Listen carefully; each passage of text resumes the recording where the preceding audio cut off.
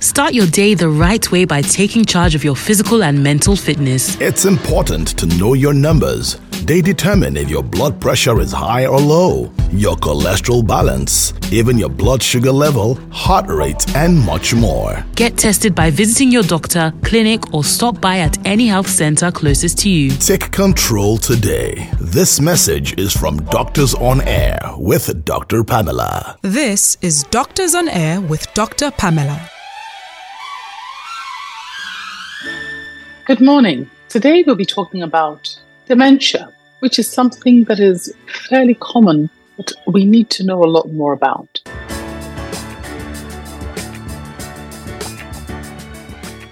Thank you, Dr. Adela, for coming on the program to talk to us once more. It's always a pleasure to have you with us. You're welcome. Now, we're talking today about dementia. You know, I think it's something that when we were talking about aging earlier, we sort of touched on, but we just want to talk a bit more about dementia and Alzheimer's. There's a lot of confusion. What is dementia? What is Alzheimer's? Are they the same thing? Who does what affect? And so on. So can you just sort of clear that up for people? What is dementia and how does it differ from Alzheimer's? Okay, so the way I try to explain this to people is to use another term. So dementia is a condition that affects the brain and manifests in a certain way. And there are different causes of dementia. So, for instance, if you have a fever, you could have a fever, which is the way you'd present. So you present to hospital with a fever. And people say, oh, she's got a fever. So that is what you've come to hospital with. And we know you have a fever because your body temperature, your body temperature is quite hot. Then there are different causes of that fever. It could be malaria, it could be lymphoma, it could be tuberculosis, it could be so many other things, autoimmune diseases like rheumatoid arthritis. That is the way I try to describe dementia and Alzheimer's. So dementia is a general term for a condition that affects the brain. People manifest in a certain way with dementia. So people manifest with what we call cognitive impairments or memory loss, memory problems, behavioral problems, sometimes emotional problems. And it's a debilitating disease. It's what we call a neurodegenerative disease, a set of symptoms presenting in a certain way caused by diseases. So Alzheimer's is a cause of dementia. Alzheimer's is the commonest cause of dementia worldwide. There are other causes of dementia. There's vascular dementia, which is caused by damage to the blood vessels of the brain. There's something else called Lewy body dementia, which is a different cause of dementia. But dementia in itself, for us to say you've got dementia, you have to have presented with certain things. Memory loss, not being able to function in certain ways, not being able to sometimes look after yourself, not being able to, behave in certain ways. People forget how to do certain things. And ultimately, dementia as a condition leads to death, because people can get to that point where they actually forget how to eat, drink, swallow, and so dementia can lead to death. But dementia is just a general term for, a condition that people manifest with. We say, oh, this person has got dementia because they have presented in this way. They've got loss of memory, they can't remember things, they're behaving in a certain way, the way they're functioning, can affect the way they walk, talk, behave. Yeah.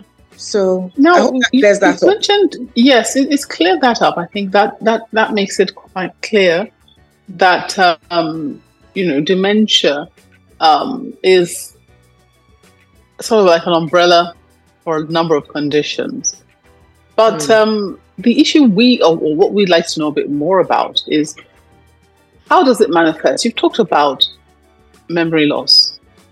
Is there an age at which it starts? Is it more common in men or women? And, is it progressive? Because a lot of people, have memory loss. Does that mean they've got dementia? How do you determine, or how can you distinguish between just normal memory loss or stress memory loss or an actual problem that people need to seek help for? Well, I always say that by the time people have an issue with their memory that is actually affecting their day-to-day living. Can you give an example? So if, for instance, someone can't remember, sometimes people say to me, oh, I'm forgetting things. They're very worried. I'm forgetting things. I keep forgetting things, but they're working. They work. They're doctors or, accountants or whatever. They're able to function normally. They just forget things like, oh, they can't remember where they put their glasses, or they can't remember where they put their keys. Things like that can happen because you've just got a lot on your mind. When it becomes a problem where, the people around you or the people around this person actually start to notice that there's an issue. So it's become something that they notice it's actually affecting their lives. Some people get to the point where they can't function, so they can't carry out executive functions. They find that, their family members find that, first of all, they can't remember people's names, people around them. So not people they haven't seen for a long time, people around them, like, the people in the house, they can't remember what they had for breakfast. They go out and, can't remember where they are. Sometimes maybe even within the house, they can't remember how to, say, get from their room to like the bathroom. It's actually affecting their day-to-day living. Then there's a problem. Some people can't remember, start to lose things, lose money. They keep something somewhere and they can't find it. They actually can't find it. It's not just a case of, oh, I think I misplaced my key or whatever. It's actually becoming a problem for them and the people around them. Then it's not just a case of simple, oh, I just forgot this. It's actually an issue. It's actually a concern. So if we can talk a bit about it, because I think you've explained how it can, progress and lead to death, and which is also quite alarming. I think the number one question on a lot of people's minds as they're listening to this is dementia preventable? Is it inescapable? So a lot of research has gone into dementia over the years because it is such a big problem worldwide. And the evidence shows that about approximately 30% of dementias are preventable. Approximately 30% of dementias. There is a genetic factor to dementia like Alzheimer's. So, all we can do really is just try and go with the evidence of the research of what's been done and just work with that and do the things that we know can prevent this 30% of, Can you give some examples for people listening? What are the kinds of things that they should be looking at? How should they be, working on this issue of dementia to prevent it? I'm just going to not because we don't have that much time. So one of the things that has been proven to be beneficial in reducing your risk is things like physical activity, exercise. So there are lifestyle changes that one can adopt. So physical activity, exercise, diet, eating right. When I was all those years ago, we used to talk about the Mediterranean diet, which basically it's basically just green leafy vegetables, etc. Cutting down on toxins, smoking, reducing the amount of alcohol that one consumes. Other things like we talk about brain boosting activities, So maintaining a good social life, not living in isolation. We found that people who have untreated depression can end up later with dementia. And people who have hearing loss that is not attended to can also end up with dementia. Those are things that one can work on. For us in Nigeria, or in what I found over the past 5 years, is that when we do scans of most of our patients, so most of our patients tend to have what we call vascular problems. So in the brain, when you've done an MRI head, you see that there's lots of people have had problems to the blood vessels of the brain from things like poorly controlled hypertension, poorly controlled diabetes, cholesterol, what we call vascular risk factors. So all those things need to be addressed. So lifestyle, physical activity, exercise. For me, I think exercise is key. Exercise has many benefits. One of the benefits is in reducing that risk of developing dementia in later life. Thank you very much. You're listening to Doctors on Air with Dr. Pamela. I'm Dr. Toyin Ajala, and I'm a consultant geriatrician, and I have to introduce Sister Yinka Williams. Her name is actually Architect Yinka Williams. She's a professional, very distinguished lady. I admire her so much. So I came to Nigeria as a consultant geriatrician to come and impact the healthcare service in Nigeria for older people. And I met Sister Yinka in Nigeria. Now, she's also the big sister of one of my colleagues. We went to medical school together. She is an excellent advocate for dementia management and care. I am sure she knows more than I do, actually, about dementia, because she has spent years researching, traveling the world. She travels the world to attend conferences, courses on dementia research. She knows so much about it, the management.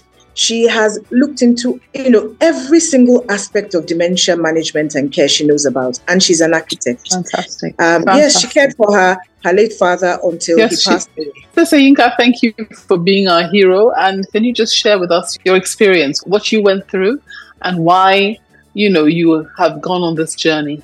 Thank you very much, Doctors Toyin Ajala and Dr. Pamela. And thank you, everybody, for inviting me over. I'll just go straight to the point. My dad was diagnosed in 2010.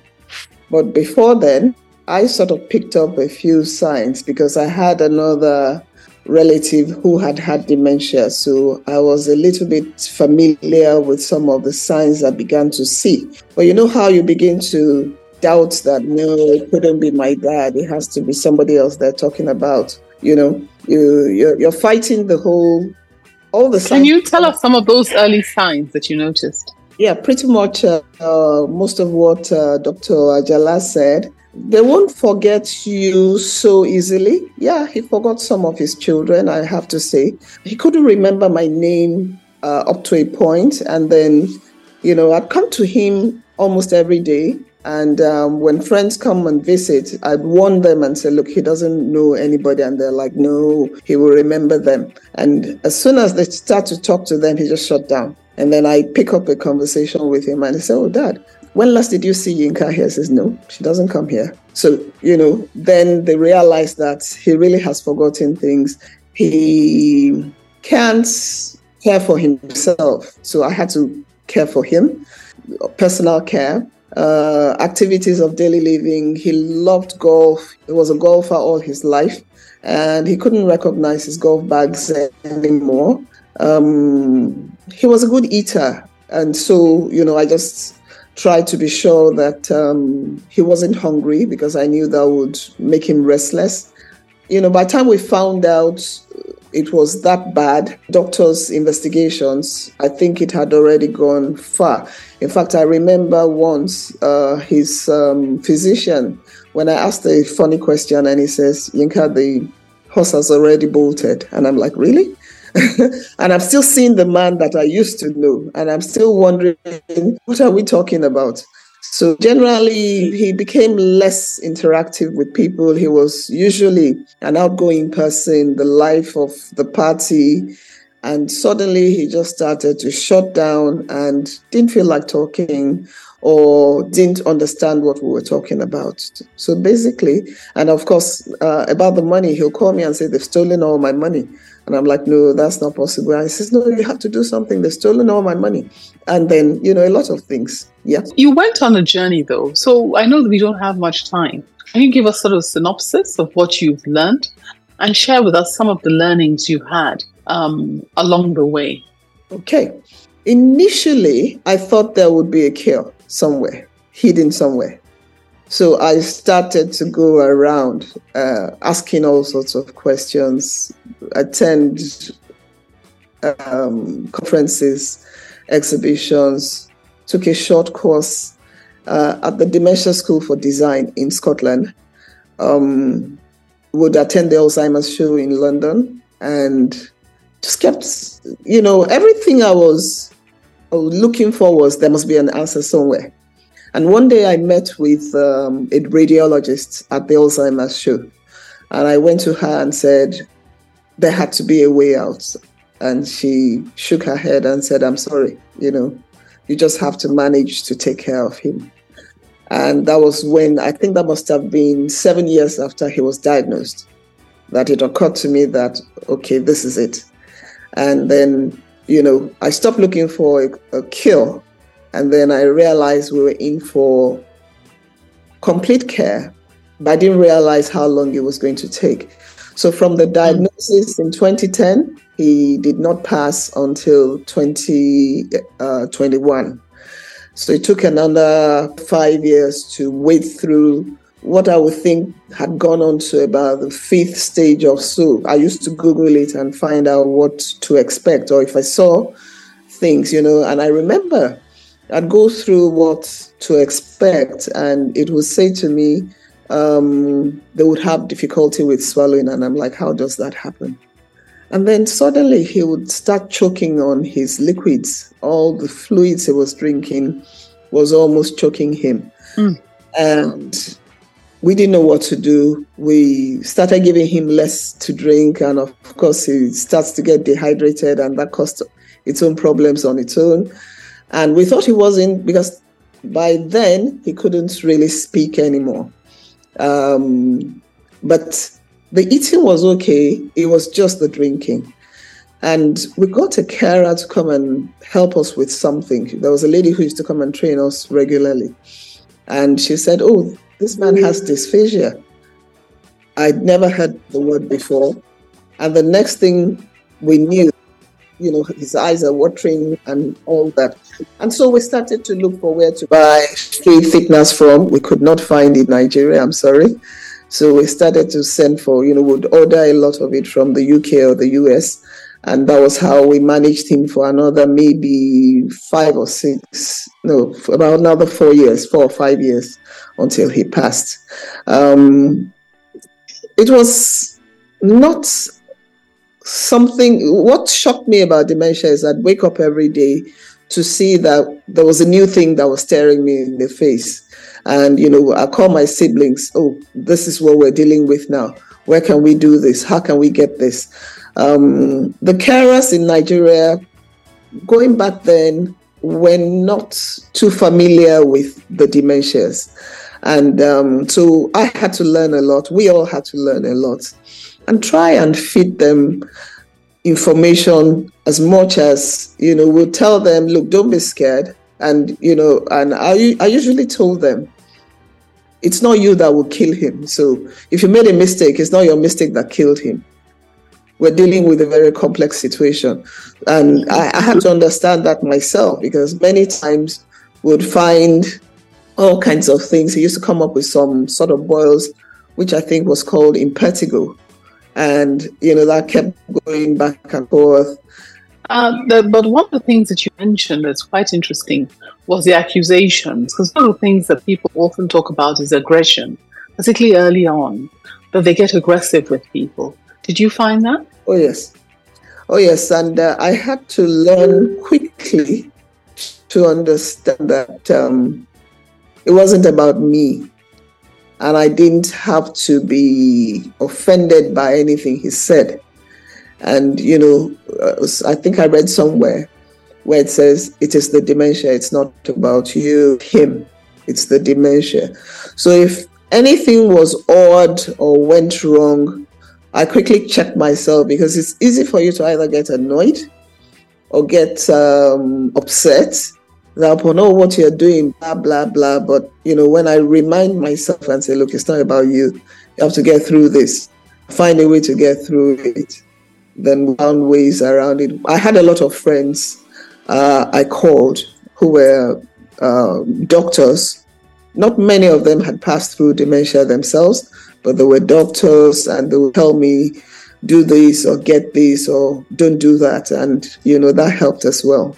I mean, we could spend all the time talking to you, but, unfortunately, you won't believe the time is already up. Just wanted to go back to Dr. Ajala. Dr. Ajala, I know your institute is a special gerontology one.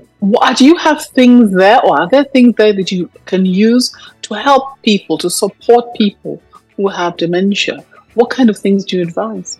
Okay. This is sort of like the last words you have. Yes. To also wrap it up to give us last words for our listeners. Last words, JBS Gerontology Center. So we have got a day activities unit, which I specifically wanted to set up, a dementia day activities unit. Because like I said, earlier, and like Sister Yinka has, first of all, dementia is not curable, but there are ways in which we can slow down the progression of the disease. There are ways we can reduce that, acceleration, so that, let's say it was going to take 5 years to get to that stage where it's really so bad. Maybe we can slow it down enough so that we have a slightly longer time when it's manageable.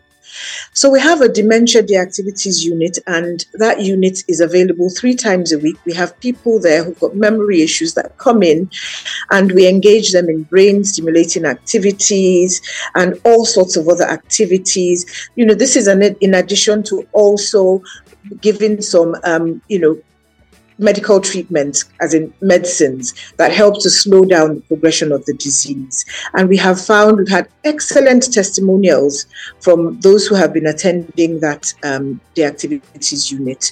And so that's one thing we have at JBS Gerontology Center that is different to others, because there are lots of day activities units, but with ours, we have a specific focus on dementia. The Dementia Day Activities Unit. We actually call it the Memory Day Unit. Thank you. Sister Yinka. I would say to most people to, first of all, be very vigilant with their parents. And the only way you can do that is to become very patient with them and not wave off everything you see with, they're just old. She's, grandma is just like this or like that. Pay attention to a lot of things and listen to them. Yeah. It gets exhausting. Yes, it gets tiring.